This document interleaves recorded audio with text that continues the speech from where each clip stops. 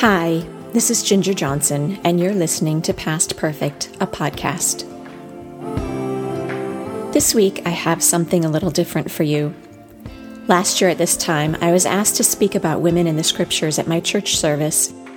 As it is Women's History Month, I thought it would be appropriate to share excerpts from it here. Please note that I was specifically asked to speak about women in the scriptures.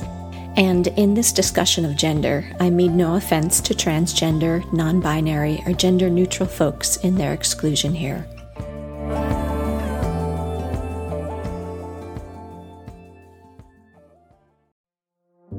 Six years ago this past week, my husband and I were celebrating our 20th anniversary. We planned a trip to Italy, which included an overnight layover in Istanbul, so we found ourselves walking through the streets on the evening of March 8th. We came upon a group of about 30 people, mostly women, congregated on the steps of a church. Some of them held signs, but they were, of course, written in Turkish, so we didn't know what they said. To our dismay, just beyond them were dozens and dozens of policemen in full riot gear, standing elbow to elbow with clear body-length shields.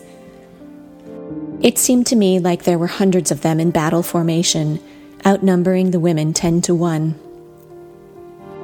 Some distance away, there were even more gathered together casually, as if for backup.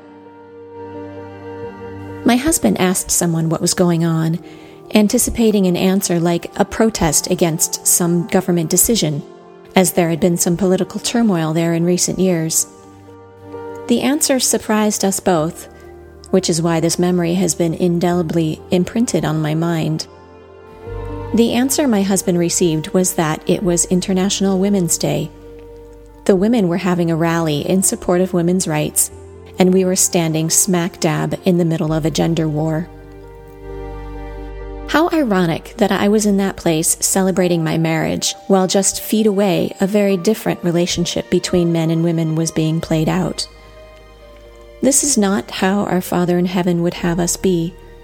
This is not how we began. But somewhere along the line, things changed. Being a woman was considered a bad thing in many cultures, and women were pegged as being ignorant, weak, and less worthy than men. In fact, many people have pointed to the lack of women in the scriptures as evidence of women's inferiority. Some have blamed Eve, the mother of all living, placing the burden of the world's ills at her feet. They try to justify their beliefs by saying that Adam was created first, and Eve was simply an afterthought on God's part, and not a very good one at that. That she was the one who got us into this mess in the first place. This is simply not true. Nor is it true, in fact, that there are a lack of women in the scriptures. There are more than 500 women and groups of women mentioned in the scriptures. Yes, very little is known about most of them, but they were there. Women have a rich spiritual heritage, and yet we don't often realize it. In order to see and claim this spiritual heritage, we have to understand God and His work, and thus we have to go back to the beginning, to creation.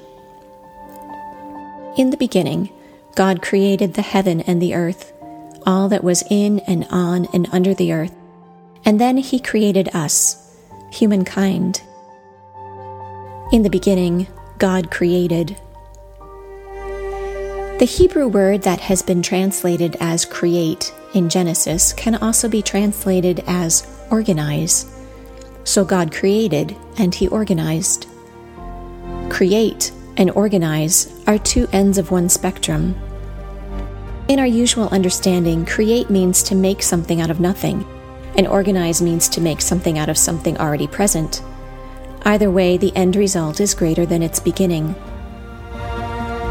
In Genesis chapter 2, we read of the creation of man and woman. Quote, "And the Lord God formed man of the dust of the ground, and breathed into his nostrils the breath of life, and man became a living soul." Once again, if we return to the original Hebrew text of the Bible, we would find that the word translated as man, the Lord God formed man, is the Hebrew word ha'adam. In Hebrew, the word ha'adam doesn't actually mean man, as in male person. It means human. If we were to retranslate the story of the creation in Genesis 2 from the original Hebrew, it might read more like this. These are the generations of the heavens and of the earth when they were created, in the day that the Lord God made the earth and the heavens, and every plant of the field before it was in the earth, and every herb of the field before it grew. For the Lord God had not caused it to rain upon the earth, and there was not humankind to till the ground. But there went up a mist from the earth, and watered the whole face of the ground. And the Lord God formed humankind of the dust of the ground, and breathed into his nostrils the breath of life, and humankind became a living soul. And the Lord God planted a garden eastward in Eden, and there he put the humankind whom he had formed. And the Lord God took the humankind and put him into the Garden of Eden to dress it and to keep it. And the Lord God commanded the humankind, saying, Of every tree of the garden thou mayest freely eat, but of the tree of the knowledge of good and evil thou shalt not eat of it, for in the day that thou eatest thereof thou shalt surely die. And the Lord God said, It is not good that the humankind should be alone. I will make him an helpmeet for him. The Hebrew words for man, meaning male person, and woman, meaning female person, are not used until after this verse. After woman is taken from the side of humankind to be a helpmeet, we often think of the phrase helpmeet as an assistant or a helper. But once again, if we go back to the original Hebrew, we can learn that the two root words of what has been translated as helpmeet mean to rescue, to save, to be strong, and also in front of, opposite, or exactly corresponding to. In other words, Eve was designed to be Adam's mirror opposite, possessing spiritual attributes corresponding to the ones Adam had, a strong companion who would have a unique saving power just as Adam had a unique saving power. Now, I'm not trying to diminish the saving power of the atonement. That is unquestionable. Nor am I trying to wrest the scriptures or make meaning where there is none. I can't tell you exactly how we were formed or created or organized, nor can I say how or when gender came into the picture, but I can say that this small shift in meaning tells me something important. Regardless of how we were created, man and woman are two halves of one whole, and no woman should be denigrated because of her gender. Behold, this is my work and my glory, it says in Moses 1:39, to bring to pass the immortality and eternal life of man. Elder Dieter F. Uchtdorf has said, Heavenly Father is able to accomplish these two great goals, the immortality and eternal life of man, because he is a God of creation and compassion. Thus, our work too must be a work of creation and compassion. Acting under the authority of his Father, the Lord Jesus Christ created and he organized, and in the framework that he set up, he assigned stewardships and tasks. Stewardships and tasks, again, of creation and organization. To women, he assigned the work of creation, one end of the creation/organization spectrum. For it is a biological possibility given to woman in her physical structure, whether she is able to bear a child or not. To men, he assigned the work of organization, the other end of the spectrum. He has assigned or placed each individual somewhere along that spectrum of creation and organization. Let me return to the Garden of Eden. In the Garden of Eden, there were two trees, the tree of the knowledge of good and evil and the tree of life. Partaking of the fruit of the tree of knowledge of good and evil separated Adam and Eve from God and ushered them into this world. Partaking of the fruit of the tree of life would ensure their return to God.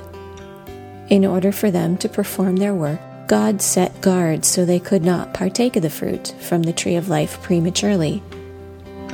It seems only right that since women were assigned the task of escorting souls into this world, that Eve should be the one to give the fruit of the tree of knowledge of good and evil to Adam. Adam, created by God, naturally could not be born. In offering him the fruit, Eve, in a sense, escorted him into this world, putting into motion the plan of our Father in heaven. As I mentioned before, there are hundreds of other women mentioned in the scriptures. women who were fearless peacemakers, prophetesses, receivers of revelation, and early Christian missionary companionship, builders of the tribe of Israel, law changers, women of faith, mothers of nations, rebuilders of the walls of Jerusalem, followers of Christ, influencers, successful businesswomen, those who were healed, and especially everyday courageous women. We have been provided with the examples of women of faith in the Scriptures from the very beginning of creation down to this final dispensation. Even now, we are surrounded by women of faith who uplift us and strengthen our testimonies of Jesus Christ and His gospel. I'm grateful for the many women who have provided examples and guidance and love for me. I'm grateful for my role in God's work, a work of creation and organization. Note: I am indebted to Heather Farrell and her website for information, www.womeninthescriptures.com. From my quiet office to your ears, wishing you empowerment in your works of creation and organization. Until next time, be well and let your light shine.